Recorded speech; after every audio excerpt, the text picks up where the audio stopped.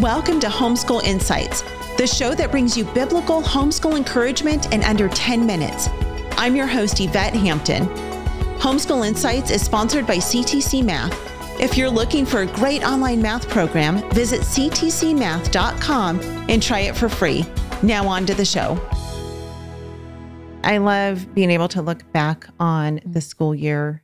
Do you, when you finish your year, do you plan immediately for your next year, or do you wait? Do you take a break and then come back to it? Because it seems like there could be benefits both ways. Like at the end of the year, which I'm getting ready to do because I need to just, I need to wrap my mind around what we're doing for next year. Right. But at the same time, I feel like I need a brain break. And so I want to wait, which I know a lot of parents wait, you know, a few weeks or even a couple months into the summer to really start planning the next year. Right. What do you do typically? Well, as I actually just finished my last plans to end this year, I was making Post-it notes of, okay, this concept, I want to make sure we hit. So I was kind of making notes of, we need to do this next year. I need to hit this. Like they didn't do a research paper that I wanted them to do. So we'll start the next year with that. So I just was like writing notes, filing them away so that at least I'm like, that's there. And then I'm going to give myself, you know, I need to get through June because there's convention, there's lots happening. And then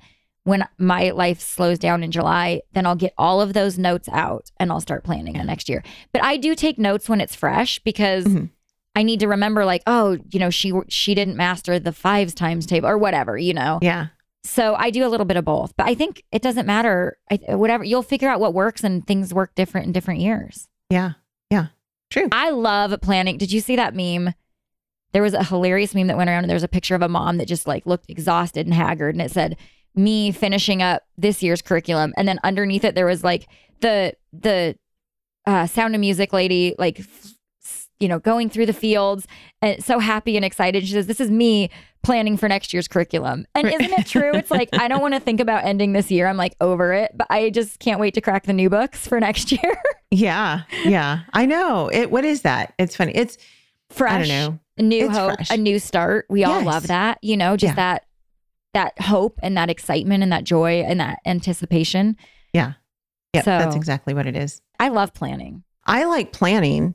I just like executing. Am not very good at executing it always. Yeah, I know. Totally. It's why I like to make spreadsheets. So, you know, I can plan and make these beautiful color-coded spreadsheets, but actually putting those spreadsheets into real life practice. action. That's funny.